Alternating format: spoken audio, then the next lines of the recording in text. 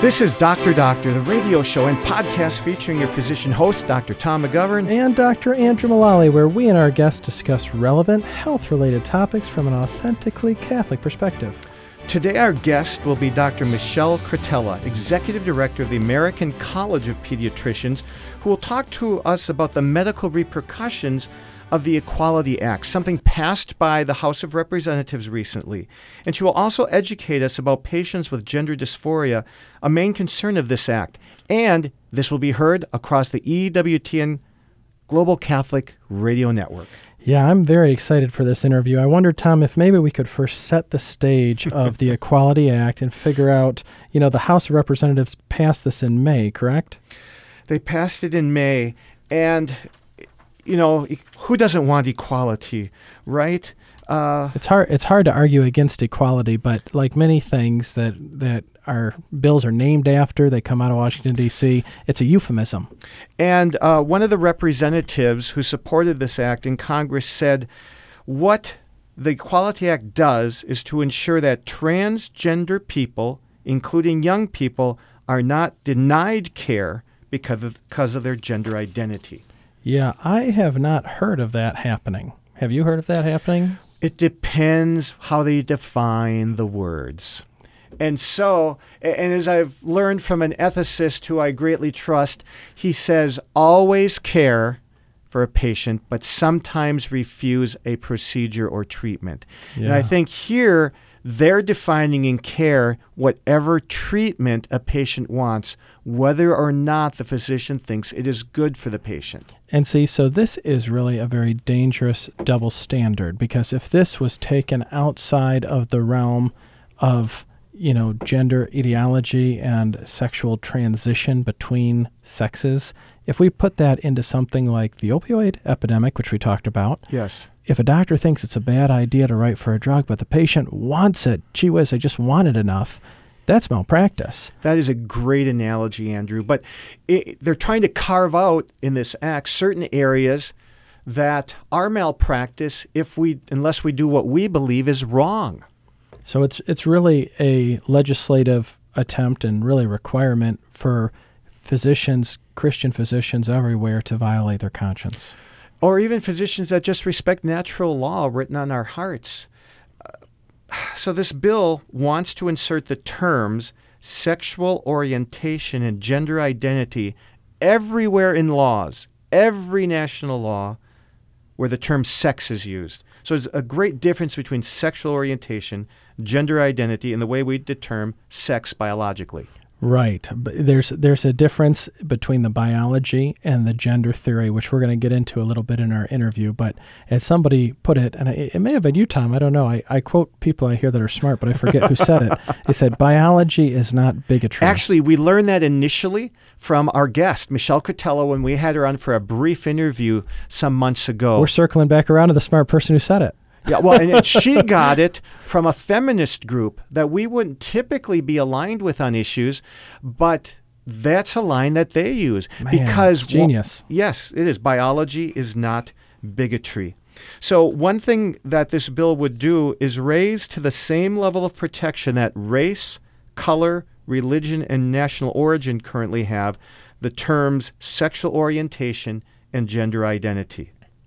Yeah, and there's a lot of implications. Tom, I wonder if you could highlight some of the concerns. Well, it exchanges an objective fact, biological sex. People who support this act thinks that it's somehow wrong that we look between the legs of a newborn to figure out what sex they are. Yeah, you have to let it decide.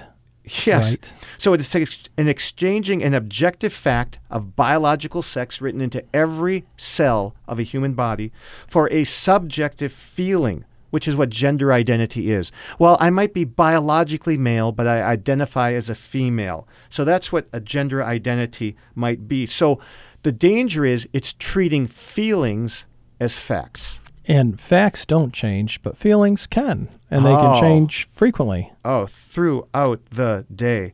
So it's being brought up as a civil right, this SOGI, S-O-G-I, sexual orientation, gender identity. But the original Civil Rights Act, which was a very good thing, was done to allow blacks/African Americans the same rights to basic goods and services as whites or anybody else. Yeah, definitely something, looking back to the time of segregation when a huge injustice was being done to people of color. This was a very important law that reflects natural law and the dignity of the human person. Exactly. But now this is really a change that totally takes that. The intention is even to take it off its rails and even explicitly removing religious protection. Well, in 1993, the Religious Freedom Restoration Act was overwhelmingly passed with bipartisan support in both chambers of Congress, signed by then President Bill Clinton. So what's happened in the last 29 years? And something I want to get clear from Michelle when we interview her is it seems like this act doesn't just require tolerance of SOGI, it requires affirmation of SOGI. Yeah, you have to assent, if you want to play the game or even be able to participate in society, you have to agree. Yes, and for example, Jack Phillips, Masterpiece Cakes in Colorado, Baronelle Stutzman of a flower shop out in Washington State. So these people have had their livelihoods threatened because they refuse to celebrate something against their beliefs. And that's something that's been working through the court system, and at the lower state level and appellate level courts, it was found against their religious freedom. But then the Supreme Court ruled, I believe, on one of the cases. On Jack Phillips' Masterpiece Cakes, but it was very narrow. It didn't apply to anybody else. It just applied to his original position. Well, guess what? The Supreme Court sent it back to the Civil Rights Commission. They sent it back. I'm sorry. Jack Phillips, yes, won.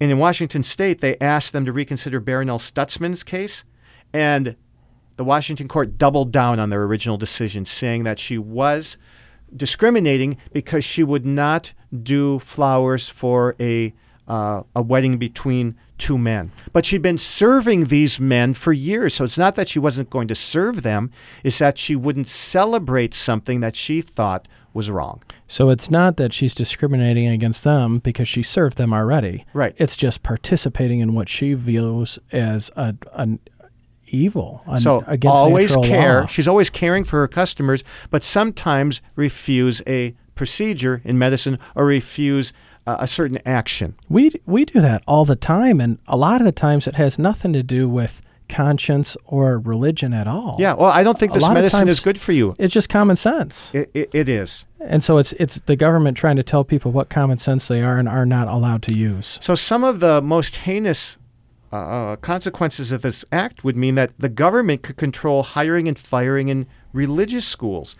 Foster and adoption agencies that don't agree with the SOGI ideology could be closed. I mean, look at Philadelphia has already done that. They have a huge need for foster parents, this huge backlog of children, yet they will deny any Catholic agency from assisting them. Well, and look what it would do to even the traditional idea of the Boy Scouts, or on the other side, women's sports. Look what's happened to women's sports. I mean, even outspoken lesbian activists like tennis, champion Martina Navratilova has spoken out against this, and she has been lambasted by her typical supports in the LGBT community. But biology is not bigotry. I mean, look, in the Connecticut high school 100-meter dash state finals, 2 biological boys just smoked the rest of the field, and the girls are just upset as can be, and nobody seems to be taking their side in it. I mean, you want to talk especially about women's rights. That is really terrible if you're going to put men competing in women's sports. That's unfair. It took so many years to get Title IX into place for women's sports, and now they're going to be decimated because of this bill. Is that right? Is that fair? I love the U.S. bishops. They came out pretty smart on this when they said that the Equality Act is a solution in search of a problem.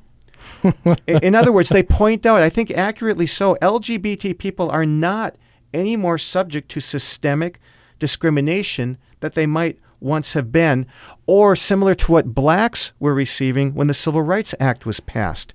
So, widespread patterns of segregation against LGBT people are just not around. In fact, the opposite, the mainstream media holds them in high regard. Yeah, if you look at the front of magazine covers, or even we were talking to a guy who was reading the airline journal that they have in the seat in front of you. Yes. And what was the first thing? It was touting someone who went through a sex change. Living my truth. Living my truth. I mean, if there was discrimination, it would be something that would have to be all over the place, and we're just not seeing that at all.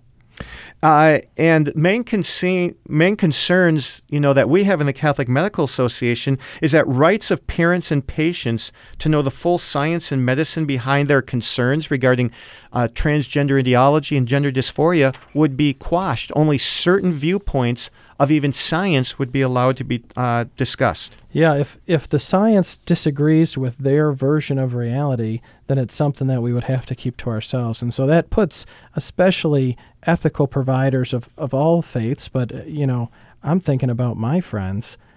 These people are going to have to either violate their conscience and their faith, or they're going to have to get out of the practice of medicine.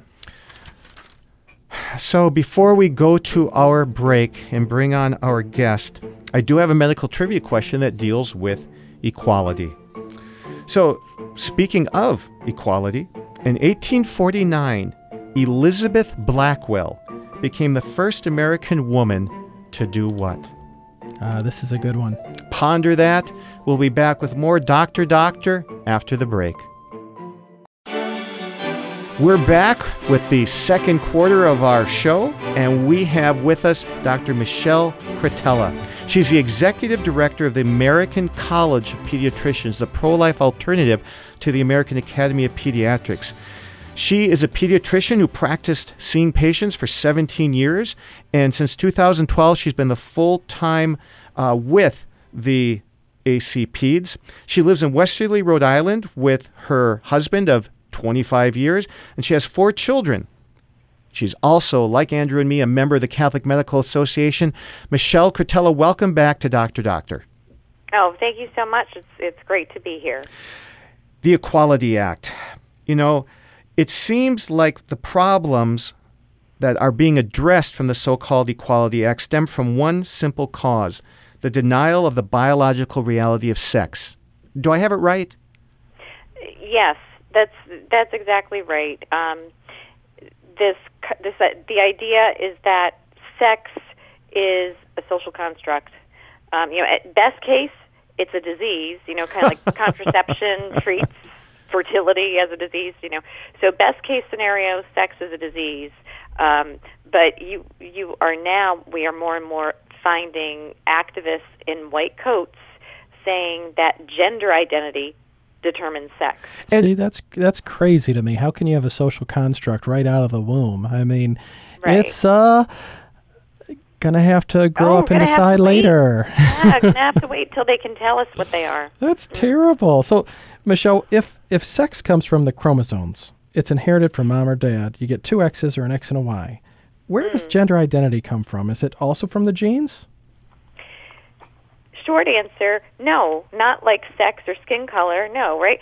Sex and skin color is determined by genetics alone. And you are a male or a female based on your sex chromosomes, the genetic contents of your sex chromosomes. Gender identity, that's in the mind. That develops over time. And like any identity or behavior or thinking pattern, right? That's a result of everything. Our environment, the free will choices we make, and biological personality traits. So it's not biology alone. It's part of our development. Michelle, you said that more and more white coats are supporting this. In our last show, we were talking about the heavy emphasis on medical science in medical school. And so all these white coats have this huge science background. What has caused them to shift and accept them and cause them to accept this social construct of gender identity? Right. Well, unfortunately, it's a top-down revolution of ideology. I have medical students who will email me at the ACPs, and I've had. All of them have been second-year medical students from various states around the country, saying thank you for speaking out. I don't dare say that I believe sex is biological and that gender is related to sex, because they will send me for remediation. Now, I don't believe that the majority, personally believe that the majority of physicians know the science of biology, but what I hear is that people are afraid to speak out because they are concerned that they will lose their jobs. And we have to have a lot more courage than that. Well, there's definitely a lot of hierarchy in medical school training, whether you get flunked in a class and have to remediate, get all the bad call. But now with the Equality Act, we're even talking about people really losing their livelihood if this were to pass. Is that right? Well, yes, but even, I guess what I'm trying to get across, for sure, if the Equality Act were to pass, yes, then the force of law would be behind it. But even now, without the force of law behind this gender ideology, physicians are afraid to speak out because socially, and even within their departments, they will face repercussions. So, as physicians, we're talking to Catholic and Christian physicians specifically, but you know what? Any and every physician who backs the science of genetics and backs basic biology needs to speak up. This is ludicrous. Sex is not a social construct. We have gender medicine now, right? Sex, we know that men and women react differently to the same medications, that men and women present with different symptoms for some of the same diseases. Like heart attacks. Yeah. I mean, so this is incoherent. We cannot embrace transgender ideology because it's anti-reality, it's anti-science. We cannot embrace it in medicine. Our bishops have said that the Equality Act is a solution in search of a problem. So, looking at the supposed problem, how common is it for young children to identify as the opposite sex? So, less than a fraction of 1%. That's according to the Diagnostic and Statistical Manual, the 5th edition, a tiny fraction. But go ahead. So less than 1%. But what we have seen, the Tavistock Clinic in the UK has some of the best statistics, and from 2009 to present day, so just under 10 years, they have seen rates of children skyrocketing. Children who request their gender transition services have skyrocketed.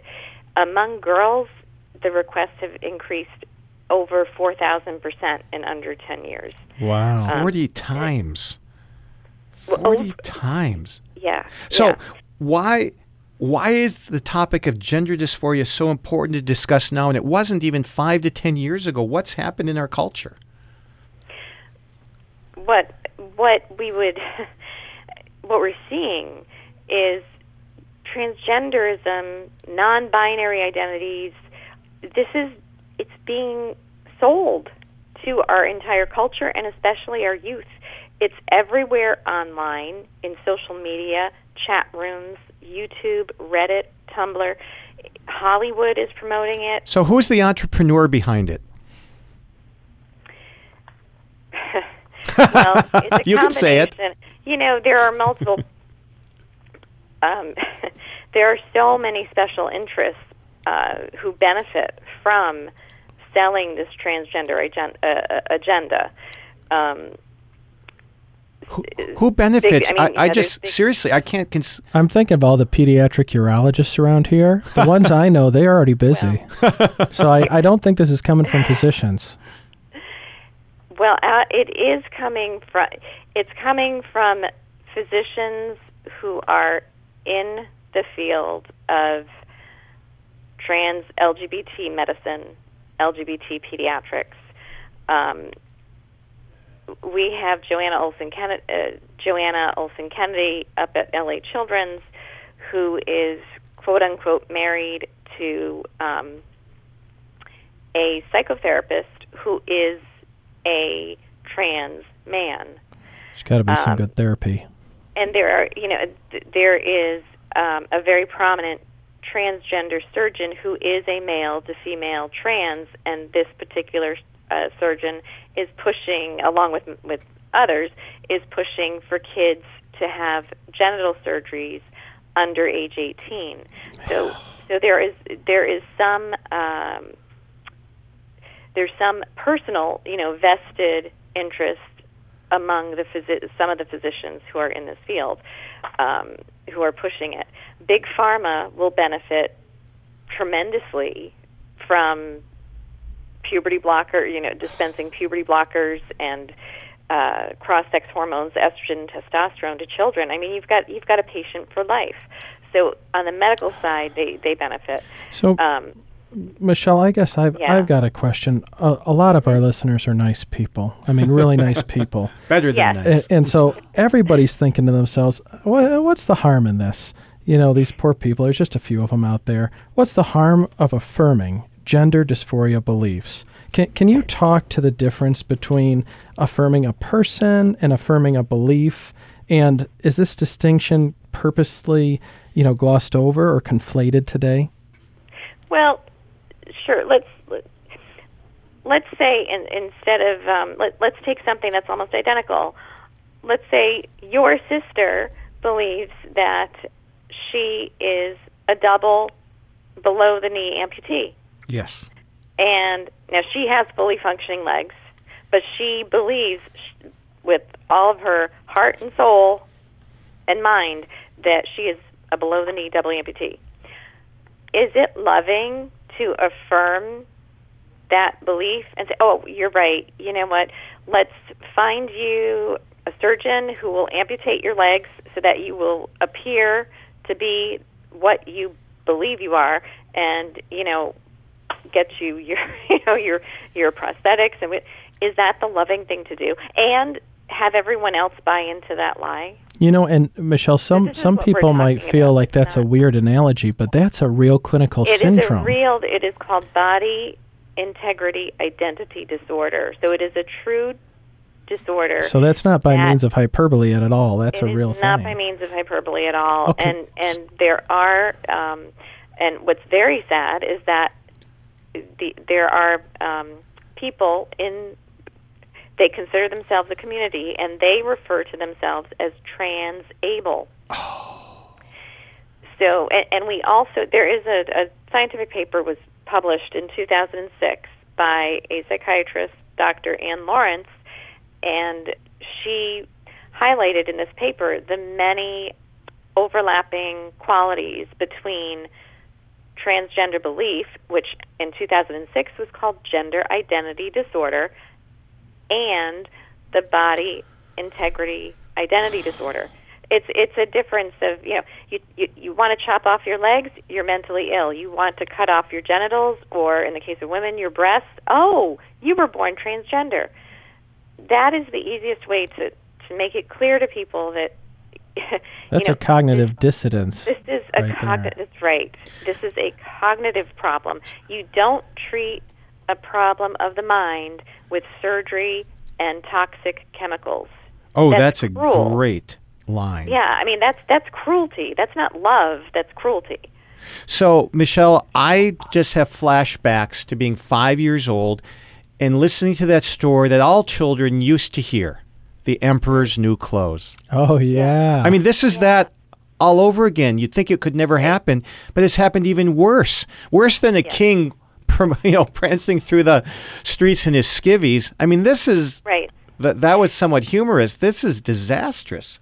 Well, it is, and it's very disturbing because we're now literally parading drag queens. Yes, in libraries. Into libraries and schools. Preschools, and parents are taking their kids to these gay pride parades so they can watch child drag queens in the gay pride parades. My goodness. So, Michelle, it's no mystery, right? It's no mystery why more and more children are becoming confused about their gender identity. So, with current civil rights laws and protected classes, we are required to tolerate and accept them. But it sounds like from the Equality Act, we will not only have to tolerate and accept, but affirm them. And so it sounds like this SOGI would be raised to an even higher level than religion, national origin, or race. Or am I overreading the bill? Well, it would be equated with it. Okay, so in other words, I don't have to affirm a Jew's or a Muslim's religion right now. But it sounds like we might have to affirm, you have to affirm their belief because of the law. Because what's the law saying? The law is saying they are born that way, can't change. The law is going to say, the Equality Act is going to say that, okay, sexual orientation, gender identity, that is exactly like race or skin color. That is exactly like sex. But it's not. It's not biological. It's not innate. It is not immutable. It's about thinking and behavior. It's different. Michelle, this brings us to our halfway point. We're going to take a brief break and be right back with more on Dr. Doctor. And we're back with Dr. Doctor, coming to you from the studios of Redeemer Radio. Michelle, I had a question. Okay, we're talking about this gender identity. What happens to boys and girls who struggle with this gender dysphoria, as we used to call it, gender identity now? If they have no surgery, no intervention, what happens to them normally? And based on the Equality Act, what would be changing? Okay, so if you had a young child pre-puberty who was saying, did not identify with their biological sex, and you simply supported them through their own natural puberty, over 80% would come to accept their biological sex. By age what? Oh, I'm sorry, by young adulthood, by late adolescence, young adulthood. The vast majority of children will accept their biological sex. And about 60% of those may identify as homosexually attracted. But they will come back to their biological sex. Very good. Now, there seems to be this 4-step progression that I've seen if a physician is trying to help somebody transition, with the first step being, socially affirming them. Yes, it's fine, it's good, it's right that you consider yourself the opposite sex of which you are biologically. What is the second step? What is the first medical step that happens if somebody is going to try to so-called transition somebody? Right. So first, I think it's important that people understand that social transition is the first step. So that's an intervention. Telling a little boy, we're gonna change your hairstyle, and we're gonna call you Susie now, and we're gonna make everybody else fall in line with your fantasy. That's an intervention. That's role playing. Yes. That is going to lead to persistence of the gender dysphoria. And the next step now, per the Endocrine Society and the AAP, the American Academy of Pediatrics, and the WPATH Association, is put the kids on puberty blockers around age 8 to 9. Now, puberty blockers, that is just like, it's analogous to contraception, right? Puberty is not a disease. Puberty is not a disease. Thank you. Why are we blocking it? When we block it, and my colleague, Dr. Michael Laidlaw, who's a practicing endocrinologist, adolescent and adult endocrinologist in California, said we are inducing hypogonadotropic hypogonadism, right? We're blocking puberty. We are arresting the normal sex hormone-driven brain organization. We are preventing that growth spurt. We're slowing their bone development. We are robbing them of normal bone density. It's not just... So how many years ago would this have been considered malpractice? I think you would have found it, I'd say before 2013. Okay. 2013, when DSM-5 came out and it renamed gender identity disorder as gender dysphoria, that's when we saw a little more of an uptick from the activists in medicine and psychology, and then with the gay marriage ruling, the floodgates just opened. Man, this in is 2015. This is so scary to me how quickly it can accelerate. And we're talking about children here. I mean, when you're talking about informed consent, how much can an 8-year-old consent to anything?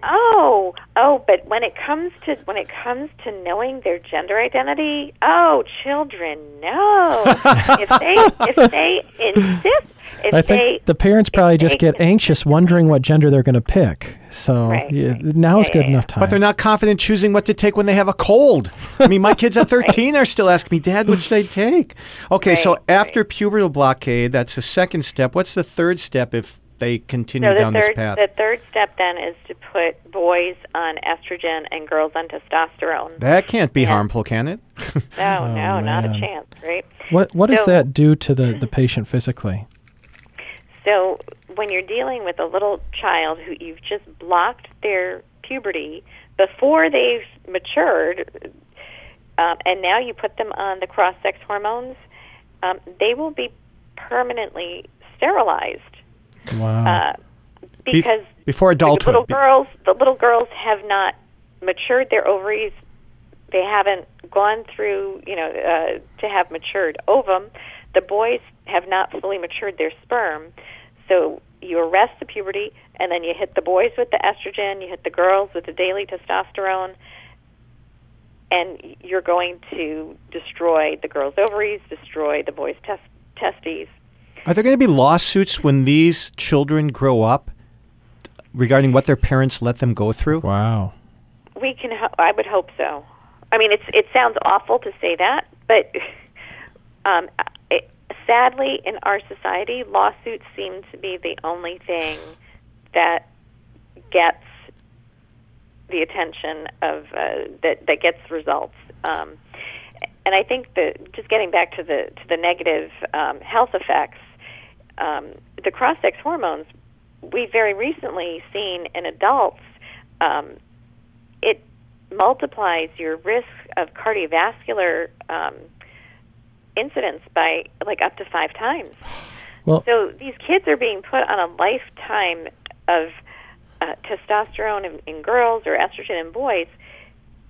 We're totally escalating their risk of heart attacks, strokes, hypertension, sleep apnea, diabetes, various cancers. I mean, this is ludicrous. Is it my imagination, or are most transgender people I've seen significantly overweight?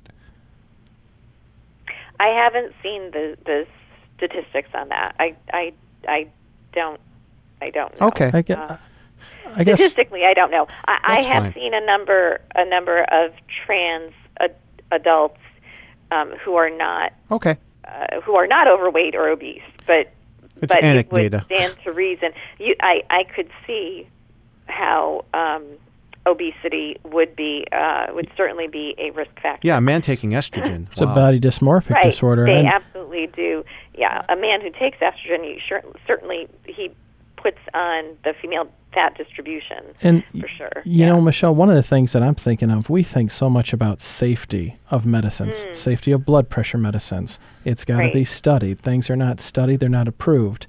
How many studies have been done on men taking estrogen?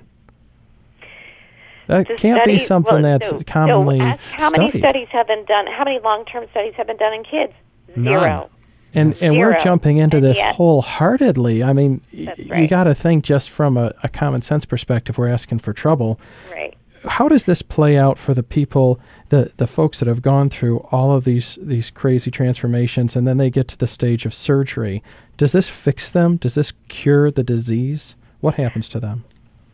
Right. So if we look at the best studies we have, there are 2 long-term, meaning 30-year studies out, one out of the Netherlands and one out of Sweden. And the one I'm going to quote from is it's a 30-year study out of Sweden looking at over 300 adult transsexuals who underwent hormones and surgery. They had a completed suicide rate 19 times greater than the general population. Holy cow. So what is significant about the study is this. These are adults who had gender identity disorder or gender dysphoria. They went through the hormones and the surgery being told this will cure your dysphoria, we will prevent suicide. Well, clearly it did not cure the dysphoria, nor did it prevent suicide. There seems to be a honeymoon period in which there's the sense of relief, initial sense of relief, but bottom line, 19 times greater completed suicide rate compared to the general population. Man, and I'm thinking of informed consent again. Before somebody undergoes one of these surgeries, do you tell them, oh, by the way, I should let you know, if we do this, you will have a 19 times more likely chance of committing suicide? Who would ever sign up for that? And with that, we're going to take our final break of the day and be back with one final section on Dr. Doctor.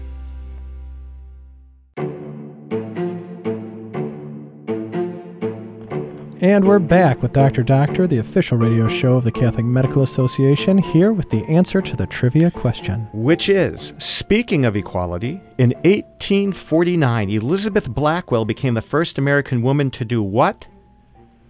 Graduate from medical school. It was an uphill battle, and actually her sister became the third woman in the U.S. to do so, but she graduated from Geneva Medical School, which is now the State University of New York, Upstate Medical University in Syracuse.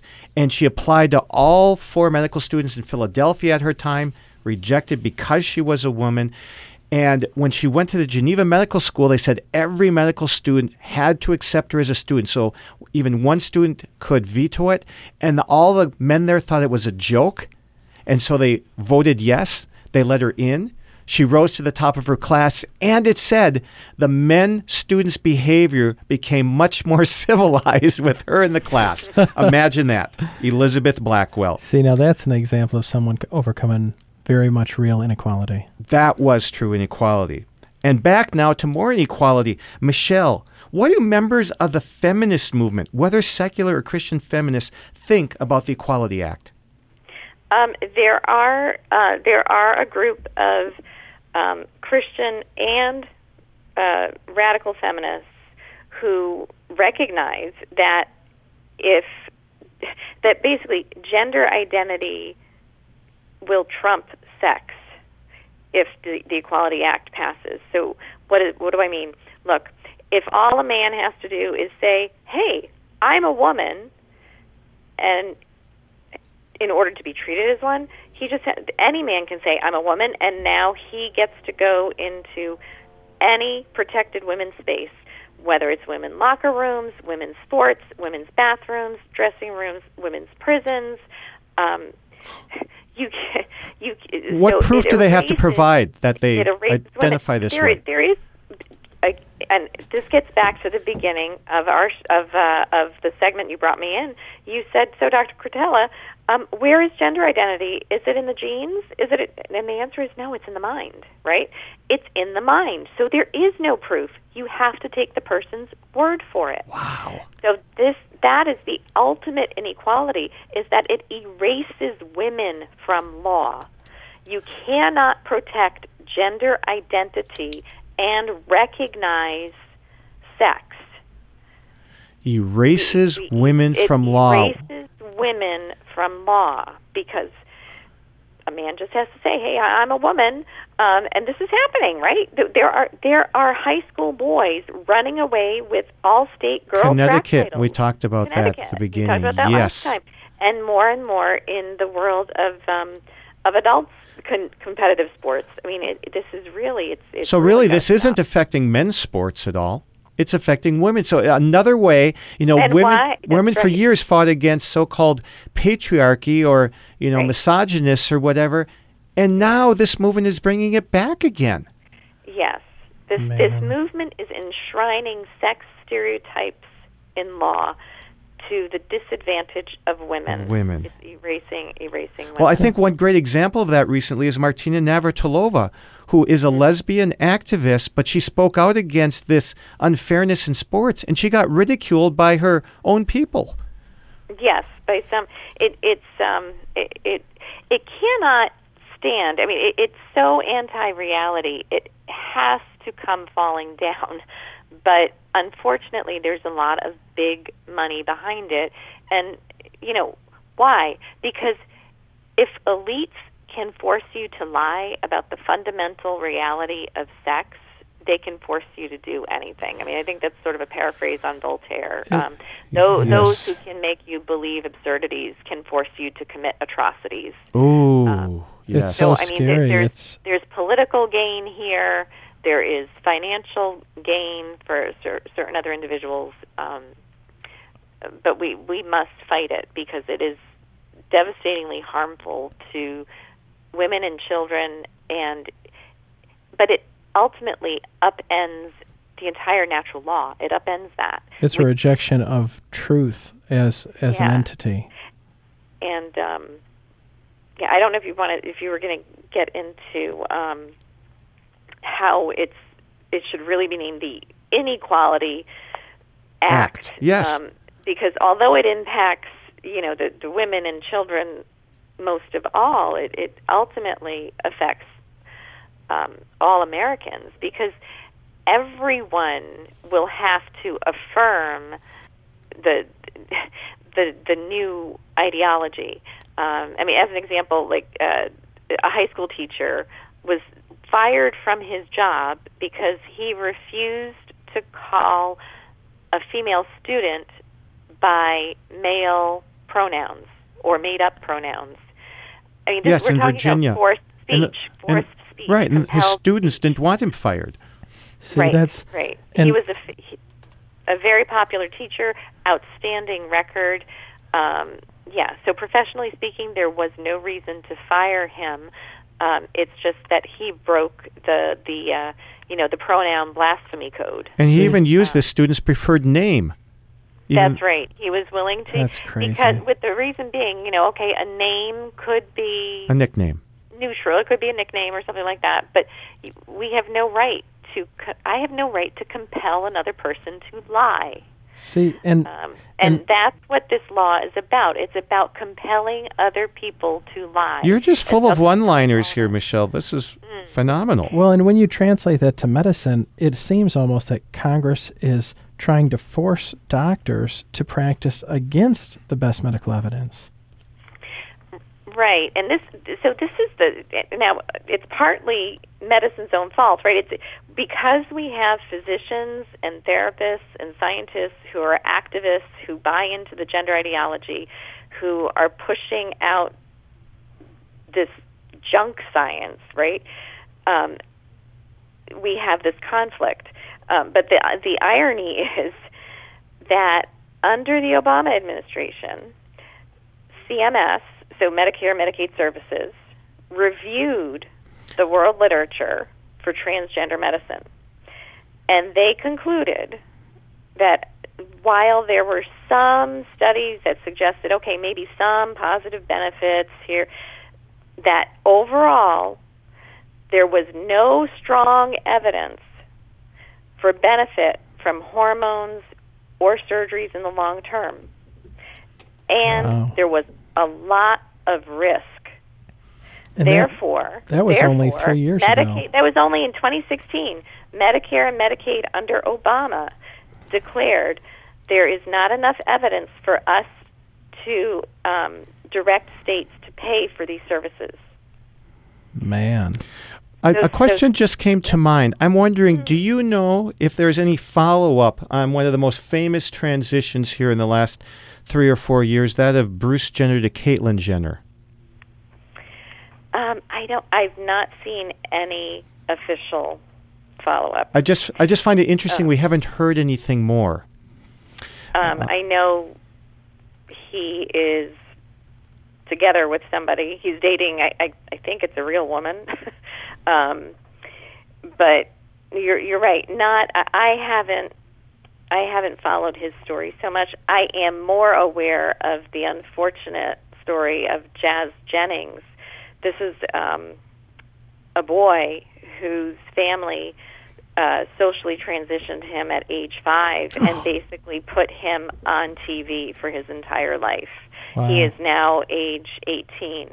And so this boy from age 5 liked to dress as a princess, said he was a girl, and the family totally embraced him, very wealthy, and totally embraced him as a girl, had all the, ideological doctors behind them and everything, and has his own program, Jazz Reality Show. Went through the puberty blockers, estrogen, and came time for his bottom surgery at age, actually 17, I think he was, when he, and was devastated because he had a micropenis. And so the surgeon said, gee, I don't have enough to work with here to basically remove the penis and construct a facsimile of a vagina.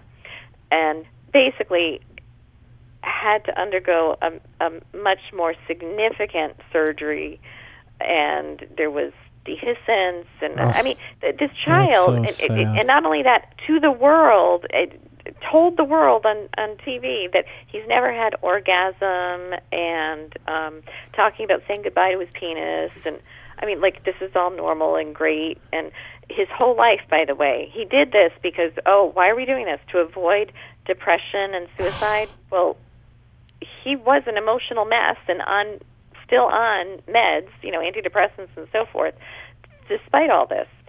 And he is their star, their shining star spokesperson, books out, YouTube, all over social media and everything. I mean, these children, some of them, well, all the children are being exploited, but certain ones, like this Jazz Jennings, is truly, truly So Jazz isn't living the dream.